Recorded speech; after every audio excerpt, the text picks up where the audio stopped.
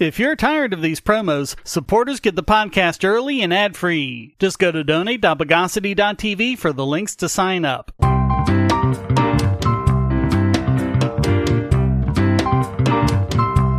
Welcome to the Bogosity Podcast for the week of November 19, 2023. The podcast that appealed an acquittal.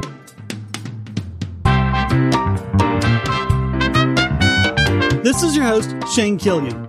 Next week is Thanksgiving in the U.S., and the weekend after is my daughter's wedding, so there'll be no podcast for those 2 weekends. After that, there will be one, perhaps two more regular podcasts for 2023, and that'll be it until our year in review. But for now, let's alchemize the news of the bogus. Let's start off with some good news from Seattle. As we've covered, for some psychotic reason, police get to lie to you all they want. They'll lie to you and say there's evidence against you when there isn't. They may even forge evidence. They can tell you your fingerprints and DNA were at the scene, or witnesses saw you at the scene committing the crime. Police lie about these things routinely, to the point where these are a part of police training and even handbooks. And all of these techniques have been well documented as being effective in extracting false confessions from completely innocent people. Seattle hasn't completely put a stop to this, but it has at least curtailed it. Under the new policy, which went into effect on November 1, limited the use of police ruses to 5 situations. 1. To de-escalate a situation. 2. To calm or provide comfort to a person. 3. To promote the safety of a person. 4. For scene management, whatever that is. And 5. To bring potentially violent situations to peaceful resolutions. This still leaves them some leeway to manipulate the rules. If they stop at someone's house and ask to search the place without a warrant, and the homeowner refuses, what's to stop them from saying that was a potentially violent situation, and they got to make up all sorts of evidence to say they'll arrest the homeowner if he doesn't allow the search. And besides, number 5 is just a different way of saying number 1. So what's the purpose other than to allow the possibility for police abuse? They also gave some room for lies and investigations where there's a reasonable suspicion of a crime, except for misdemeanor property crimes. Despite the wiggle room, there's still some good prohibitions. Everything about the officer's lie must be documented and approved by supervisors. They can't be used on minors, and they can't be broadcast over mass media. They can't make false promises about prosecutions, another tactic of extracting a false confession. They'll tell someone that if they talk, they'll convince the prosecutor or the judge to go easy on them, something they have neither the authority to do nor the intention of doing. And it can't be a form of deception that, quote, falls outside the standards of civilized decency and seems grossly unjust to the observer. Victoria Beach, chair of the SPD's African American Advisory Council, said, quote, I think it's crazy that they had to make a policy not to lie. It is a step in the right direction. You know, we the community have lost a lot of trust in SPD, and I think this is bringing some back. Personally, I think it's crazy that they had to make an African American Advisory Council in the first place. That should have been a red flag. One of the most egregious examples was in June of 2020, when Seattle police faked radio chatter, presumably regarding activities of the Proud Boys, in order to escalate the situation, claiming that the Proud Boys were armed and looking for a violent confrontation. The fake chatter had been approved by police leaders. That wasn't revealed for a year and a half, during which time the Proud Boys were raked through the mud. And, of course, the news that the radio chatter was fake didn't get the same play in the legacy media. Oh, and by the way, no one in the Seattle Police Department apparently lost their jobs or were made to pay because of the ruse, which figures. It'll be interesting to see how this plays out. One thing noticeably lacking in the policy is how it's to be enforced. If they lie to extract a confession or get approval for an unwarranted search, is it then thrown out of court? Can the person sue the city or the cops? Do they lose qualified immunity? There's nothing in the policy document that says. But maybe it's at least a step in the right direction. It's reprehensible that citizens can't lie to the cops even to protect their rights, while cops can lie to citizens to infringe on their rights all they want. That needs to change now, and by a lot more than this policy does.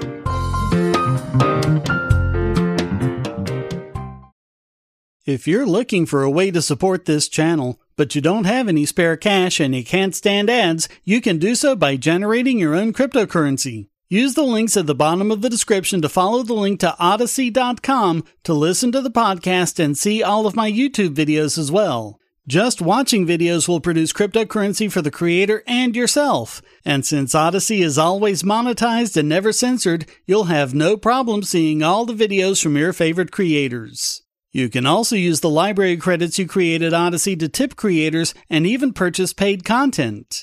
Earn library credits through various rewards, including daily view rewards and the number of shares and invites.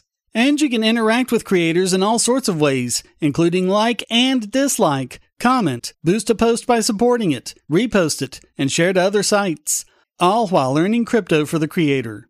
Easily monetize yourself and your favorite creators using cryptocurrency, without advertising. Use the link below to visit this channel on Odyssey.com and see many of your other favorites there as well.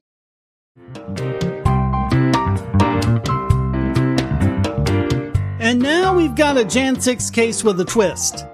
John Sullivan has just been convicted on all charges of directly instigating and participating in the violence that broke out during the Jan 6 protests. The twist? Although he was posing as a Trump supporter, he was in reality a BLM Antifa activist and the founder of Insurgents USA, a left-wing violent extremist group. Even though the FBI claimed that Antifa wasn't there on Jan 6. He was charged with and convicted of obstruction of an official proceeding, civil disorder, entering and remaining in a restricted building or grounds, disorderly or disruptive content in a restricted building or grounds, disorderly conduct in a Capitol building, parading, demonstrating, or picketing in a Capitol building, and aiding and abetting. He claimed during his trial to be a journalist who was just there to document what happened. The media paid him over $90,000 for his footage, including the shooting death of Ashley Babbitt. He was also interviewed by several outlets, including CNN's Anderson Cooper.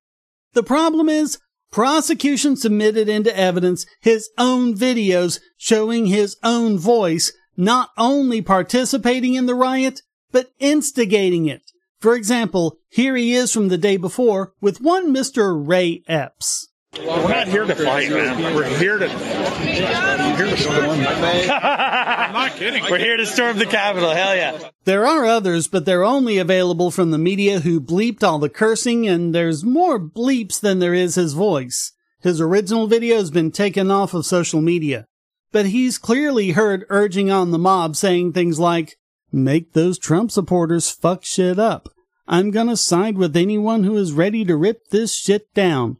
I brought my megaphone to instigate shit." And once they were inside, he said, quote, "We did this together. Fuck yeah. We are all a part of this history. Let's burn this shit down." Little wonder then that the jury just took 4 hours to convict him. Prosecutor Brian Reeves said in court, quote, "He will pose as different members of organizations, even those that have disavowed him." Juror John Stewart said, quote, "We definitely believed he had intent to sort of incite the riot, and perhaps his intent was different from the other protesters, but that doesn't mean he didn't interrupt the proceedings. There was a lot of evidence he was trying to get the crowd riled up. We felt there was space for a citizen journalist, but we also didn't feel he was that. A journalist wouldn't kick down the fence." Sullivan tried to create all sorts of misinformation after the fact, including the lie that Andy Ngo was seen in his video storming the Capitol, but afterwards fled to avoid prosecution. But the person he's referring to in his video is a different Asian man. Real journalists and documentarians just record things. They don't participate. And he didn't just participate. He instigated. His speech easily met the Brandenburg standard for the incitement of imminent lawless action. Which is funny because certain others are in court as we speak claiming that Trump led it all.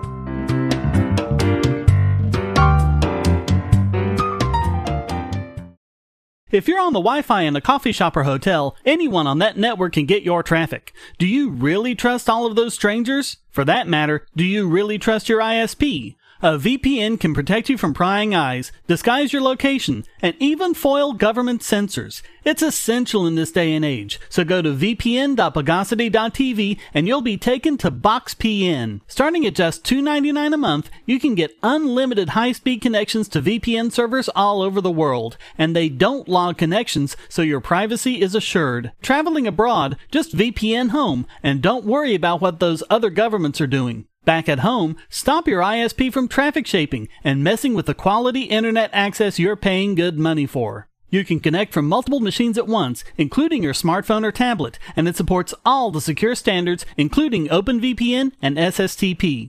Bypass censors and surveillance with your own secure VPN connection. Go to vpn.bogosity.tv.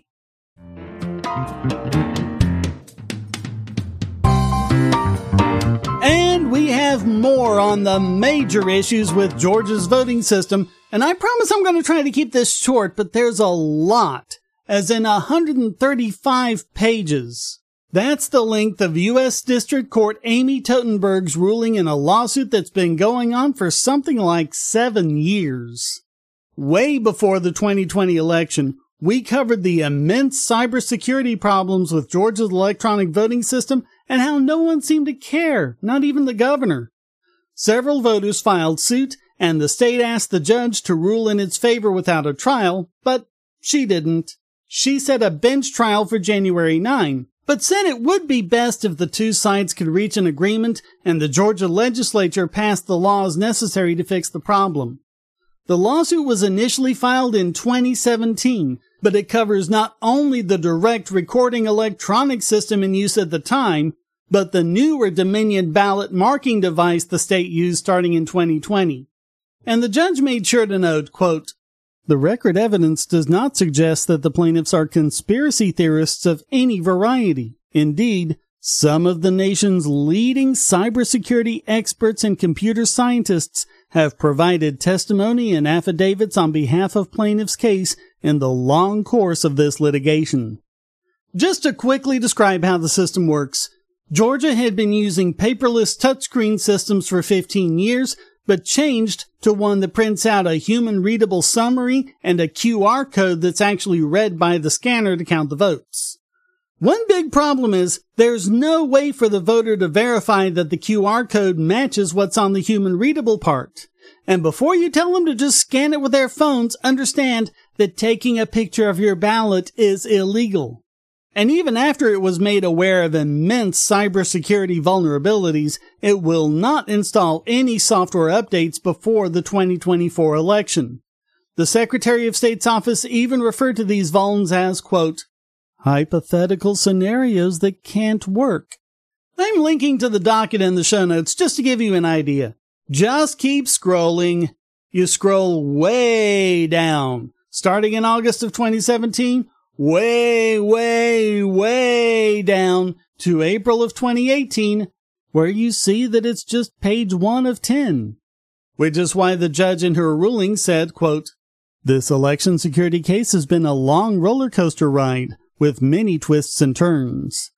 Like I said, I'm going to try and keep this short, so this isn't by any means all of them. I'm just hitting a few highlights, starting with the testimony of cybersecurity expert Logan Lamb, who found that, just for the Center for Election Services website, he could access multiple gigabytes of election data, including thousands of files with private elector information such as home addresses, birth dates, and more. Quote, in addition, Lamb was able to access, again via the internet, the election management databases for at least 15 counties, databases used to create ballot definitions, program memory cards, and tally, store, and report all votes, as well as passwords that polling place supervisors used to administer corrections to the DRE machines.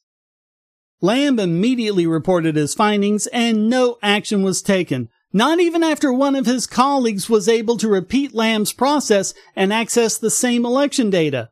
A few days later, the FBI was notified and took possession of the server.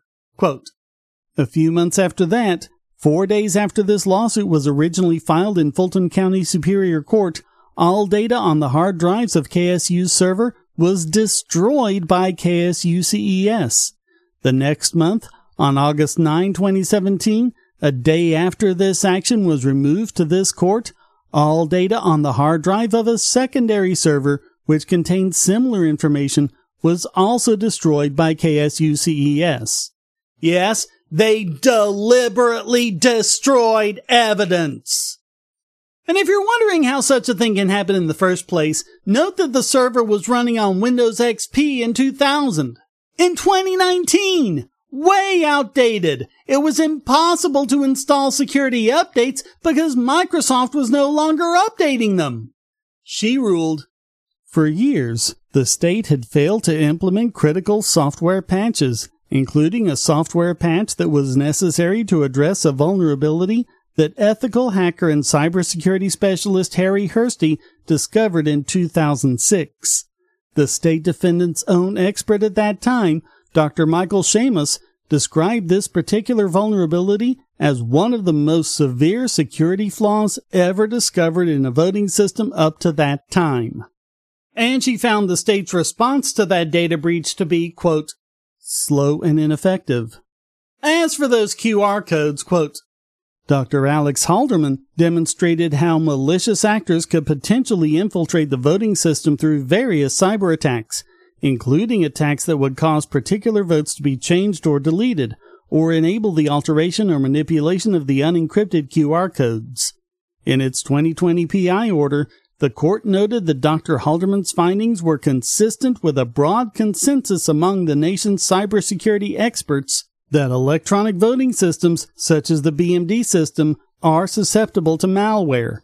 The same experts also agreed that these vulnerabilities take on greater significance in the context of a BMD system like Georgia's because it relies on unauditable QR codes for counting votes that cannot be read and verified by the voters before tabulation.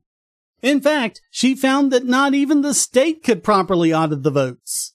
In addition to the web servers, they weren't even keeping the Dominion machines up to date. Quote, a Dominion software upgrade was available that would enable the scanners to capture voter selections as reflected in the human-readable text of the printouts, i.e. full-face ballots, which voters could read and verify instead of the QR codes. In its order, the court remarked that it could not fathom why the state would not at least be moving towards consideration of that option. Halderman identified 7 primary vulns, quote, attackers can alter the QR codes on printed ballots to modify voter selections. Anyone with brief physical access to the BMD machines can install malware onto the machines. Attackers can forge or manipulate the smart cards that a BMD uses to authenticate technicians, poll workers, and voters, which could then be used by anyone with physical access to the machines to install malware onto the BMDs. Attackers can execute arbitrary code with supervisory privileges and then exploit it to spread malware to all BMDs across a county or state. Attackers can alter the BMD's audit logs. Attackers with brief access to a single BMD or a single poll worker card and PIN can obtain the county-wide cryptographic keys, which are used for authentication and to protect election results on scanner memory cards. And a dishonest election worker with just brief access to the ICP scanner's memory card could determine how individual voters voted. So we're talking about the ability of anyone with even momentary physical access, which would presumably include voters, to install malware that can execute arbitrary code, elevate it to root access, and spread malware all over the county or state and take control of the election. They can even alter the audit log to hide their tracks. Is there any way to make a system even less secure? Also, quote, Dr. Halderman explains that the risk of ballot manipulation is far greater when the BMDs are used for all in-person voters like they are in Georgia, versus when BMDs are only used for a small fraction of voters, e.g., voters who may require special accommodations. When only a small subset of voters use BMDs, even if an attacker changes every BMD ballot, the attack could only affect the outcome of contests with very narrow margins, which means that successful fraud would usually require cheating on such a large fraction of BMD ballots that it would likely be discovered. Thus, jurisdictions where only a fraction of voters use BMDs are a less appealing target than states where most voters use BMDs. And he said that these attacks could be committed by a variety of adversaries, including domestic political actors, election insiders, voters, and hostile foreign governments.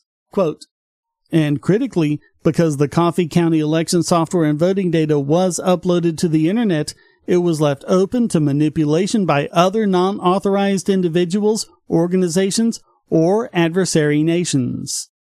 Halderman concluded, quote, the ICX BMDs are not sufficiently secured against technical compromise to withstand vote-altering attacks by bad actors who are likely to attack future elections in Georgia. The ICX BMDs can be compromised to the same extent and as or more easily than the DREs they replaced.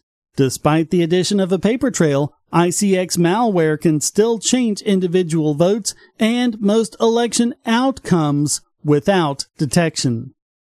The ICX's vulnerabilities also make it possible for an attacker to compromise the auditability of the ballots by altering both the QR codes and the human-readable text.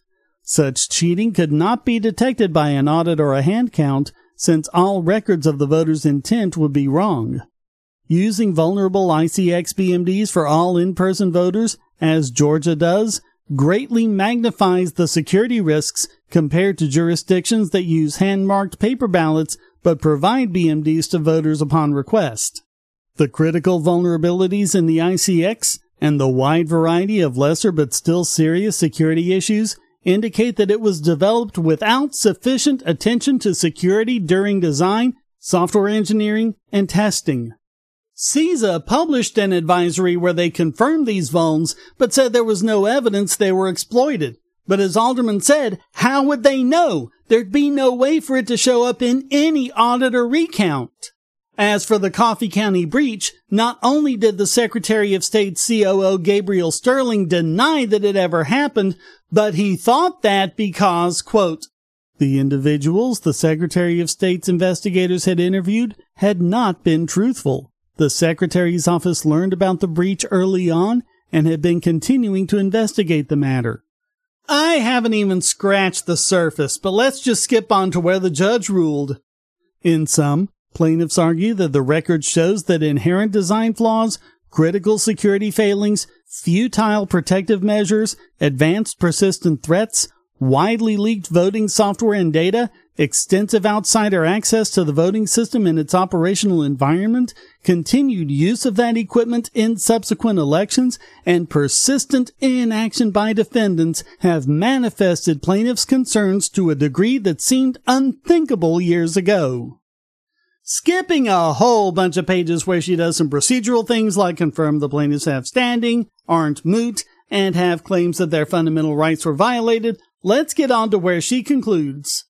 The importance of the security, reliability, and functionality of state election systems, classified by the U.S. Homeland Security Department as critical national infrastructure, cannot be overstated in a world where cybersecurity challenges have exponentially increased in the last decade. The constitutional voting claims raised here involve complex evidence, legal issues, and events heated by the political stresses of the era. So this case is going forward. Hopefully this will be a wake-up call to other states regarding the provably insecure voting machines so many of them use.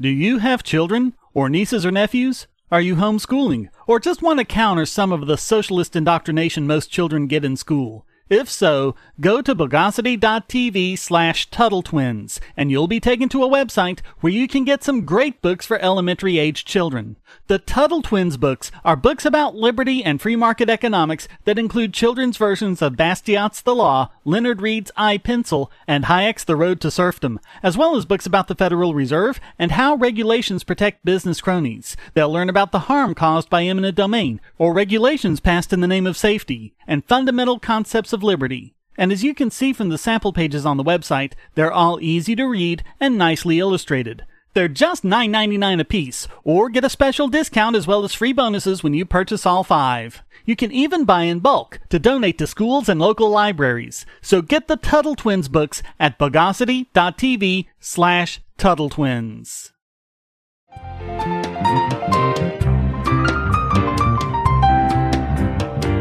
And now it's time to put in the agony booth this week's biggest bogon emitter. Wikipedia used to be great, a successful experiment showing that crowdsourcing could give more accurate, comprehensive, and up-to-date information than professional encyclopedias. But it ended up being taken over by an increasingly centralized group of master editors who have wrested the site to twist certain articles to fit their own political agenda. Case in point, their entry on the Twitter files, which we covered in depth as they happened. Despite its begging for money banner they put up every so often, which nowadays is mostly for show, most of Wikimedia's funding comes from Google, Apple, Microsoft, and many others. They made over $160 million last year, making them one of the top 3 open source projects in terms of revenue, behind the Linux Foundation and Mozilla. The 4th place project, the Eclipse Foundation, isn't even close. Money talks, so it seems to be run more for the benefit of big tech than the little guy. On November 1, Matt Taibbi and his fellow journalists Barry Weiss and Michael Schellenberger received an Excellence in Investigative Journalism Award from the National Journalism Center, Daofeng, and the Angela Foundation. In his acceptance speech, Taibbi said, quote, "The journalism profession has become hopelessly politicized in recent years. Editors now care more about narrative than fact. And, as many of the people in this room know, there are now fairly extreme penalties for failing to toe party lines. If you're not recognized by certain authoritative organizations, your work will not appear in features like Google News, Facebook's news feed, the For You bar on Twitter, or in many institutional search engines. This has the effect of de-amplifying politically unorthodox content. These sites are essentially consigned by algorithm to a separate set of Dewey Decimal shelves in the basement of the world's library." In an instant, the Twitter files transformed Taibbi in the eyes of the media from an old-school ACLU liberal to a deranged right-wing extremist in the pocket of Elon Musk. He was even brought into a congressional committee hearing alongside Schellenberger and absolutely roasted. Wikipedia was absolutely compliant in all of this. A master editor by the handle Specifico kept removing the mention of Taibbi's award from his Wikipedia page, noting, quote, "This is a partisan group of no distinction, not a notable or credible award." KMC Cook wrote a 2-paragraph justification of the prize's inclusion on the talk page, to which Specifico responded, quote, "I reverted the addition of this item. Please see the reason in my edit summary. It should not be re-added prior to consensus for inclusion." Surgicus responded, quote, "I am curious. How does one determine that an award is not credible?" 2 weeks later, Specifico hasn't responded. KMC Cook made other responses to others, showing numerous outlets announcing and covering the award. He also wrote, "No need for the edit that was intended to undercut the achievement. As Taibbi notes, the Dow Prize is a significant new prize for old-school, fact-based reporting. The journalism profession has become hopelessly politicized in recent years. Wikipedia does not need to follow that trend." Specifico had previously made the entry with the completely unsupported claim that the Twitter files were provided by Elon Musk himself, something that has never been documented and Taibbi himself has refused to acknowledge.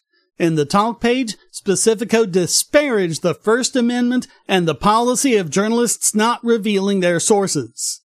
When pressed on the talk page, he said he was exercising, quote, a privilege reserved for editors who remove vandalism as defined, and not editors who deny the validity of content and sourcing.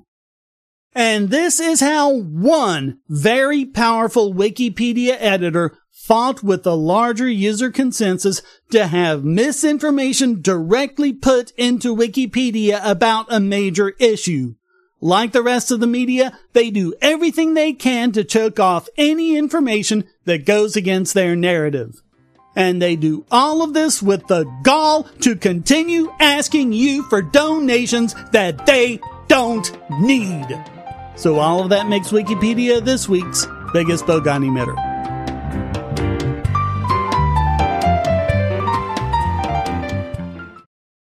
I want to tell you about the eyeglasses I've been wearing for years. As people can see on my videos, I have a very strong prescription, which makes glasses more expensive, especially when I need computer glasses, reading glasses, prescription sunglasses, and most expensively, progressive lenses for general everyday wear. To save money while still getting quality glasses, I get them from Firmoo. In fact, I just got a pair of progressives with high-index aspherical lenses and a nice pair of frames my wife loves for just over $100. It would have been $500 to get them through my eye doctor. Not only do they look good, the glasses are durable. I've worn many pairs for several years without problems. All orders come with a 30-day return policy, a 3-month warranty, and one-on-one customer service. Go to Firmoo, that's FIRMOO.Bogosity.tv anytime you need quality glasses at a low price. Once again, that's Firmoo.Bogosity.tv.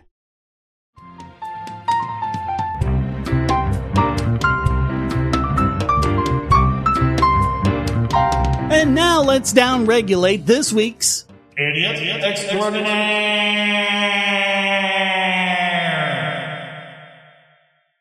And it's Sarah Silverman again for more Bogosity in her anti-AI case that the judge smacked down. It's part of the overall trend in the courts. People sue, whining that their publicly released works were stolen for use in AI training.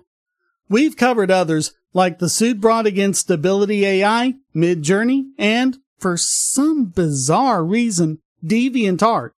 That case has mostly been dismissed with just a few issues remaining that may not last much longer. The judge in that case ruled, the cases plaintiffs rely on appear to recognize that the alleged infringer's derivative work must still bear some similarity to the original work or contain the protected elements of the original work.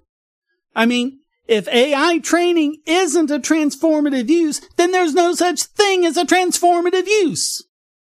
They're still free to try and support their claim that Stable Diffusion has, quote, compressed copies of their artworks and its models invoked by user prompts, but since that isn't actually how it works, they're not likely to prevail. Back to Silverman's case, which is another one we've been following against OpenAI, who makes ChatGPT, and Meta, who makes Llama. The plaintiffs claim that the text generated by Llama copies their works, but according to Reuters, the judge told them, quote, when I make a query of Llama, I'm not asking for a copy of Sarah Silverman's book. I'm not even asking for an excerpt.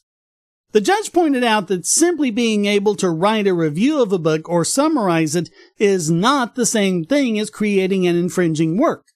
And they even said that Llama itself would be an infringing work. The judge said that, quote, would have to mean that if you put the Llama language model next to Sarah Silverman's book, you would say they're similar. That makes my head explode when I try to understand that. Of course, if you actually look at any sort of machine learning model, you'll see indecipherable noise. Maybe they aren't so dissimilar after all. The recent proceedings were just about Meta's motion to dismiss. OpenAI has a separate one which will be argued next month. It looks like that one might have most of its counts dismissed too. unlike Silverman herself, these are slimming down fast. Yeah, I said it. Deal with it. I mean, seriously, this is like saying that J.K. Rowling read my book before she wrote the Harry Potter series, therefore she infringed my copyright. Because every book is in some way affected by all of the books the author has ever read. If anything, Silverman's contribution is far less since the AI has read more books than any human possibly could. Hopefully, judges in future cases will be as sensible as these. But there's always the very real worry that, like with the copyright status of APIs, we'll get an excellent ruling from a judge that's overturned by a stupid or corrupt appellate court. Seriously, if this is the best argument Sarah Silverman and the other plaintiffs can come up with, they have less than nothing, and it makes them look privileged, entitled, and worthy of this week's Idiot Extraordinaire.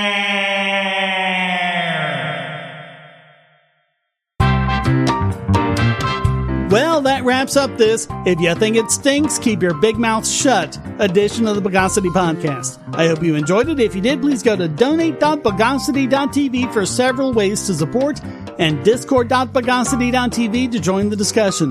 Subscribe at Patreon or Subscribestar, and you can listen early and ad-free. Thank you for listening. Remember, no podcast the next 2 weeks. Until next time, here's a quote from Robert Heinlein. Do not handicap your children by making their lives easy. The Bogosity Podcast is licensed under Creative Commons Attribution Non-Commercial No Derivatives 4.0 International License.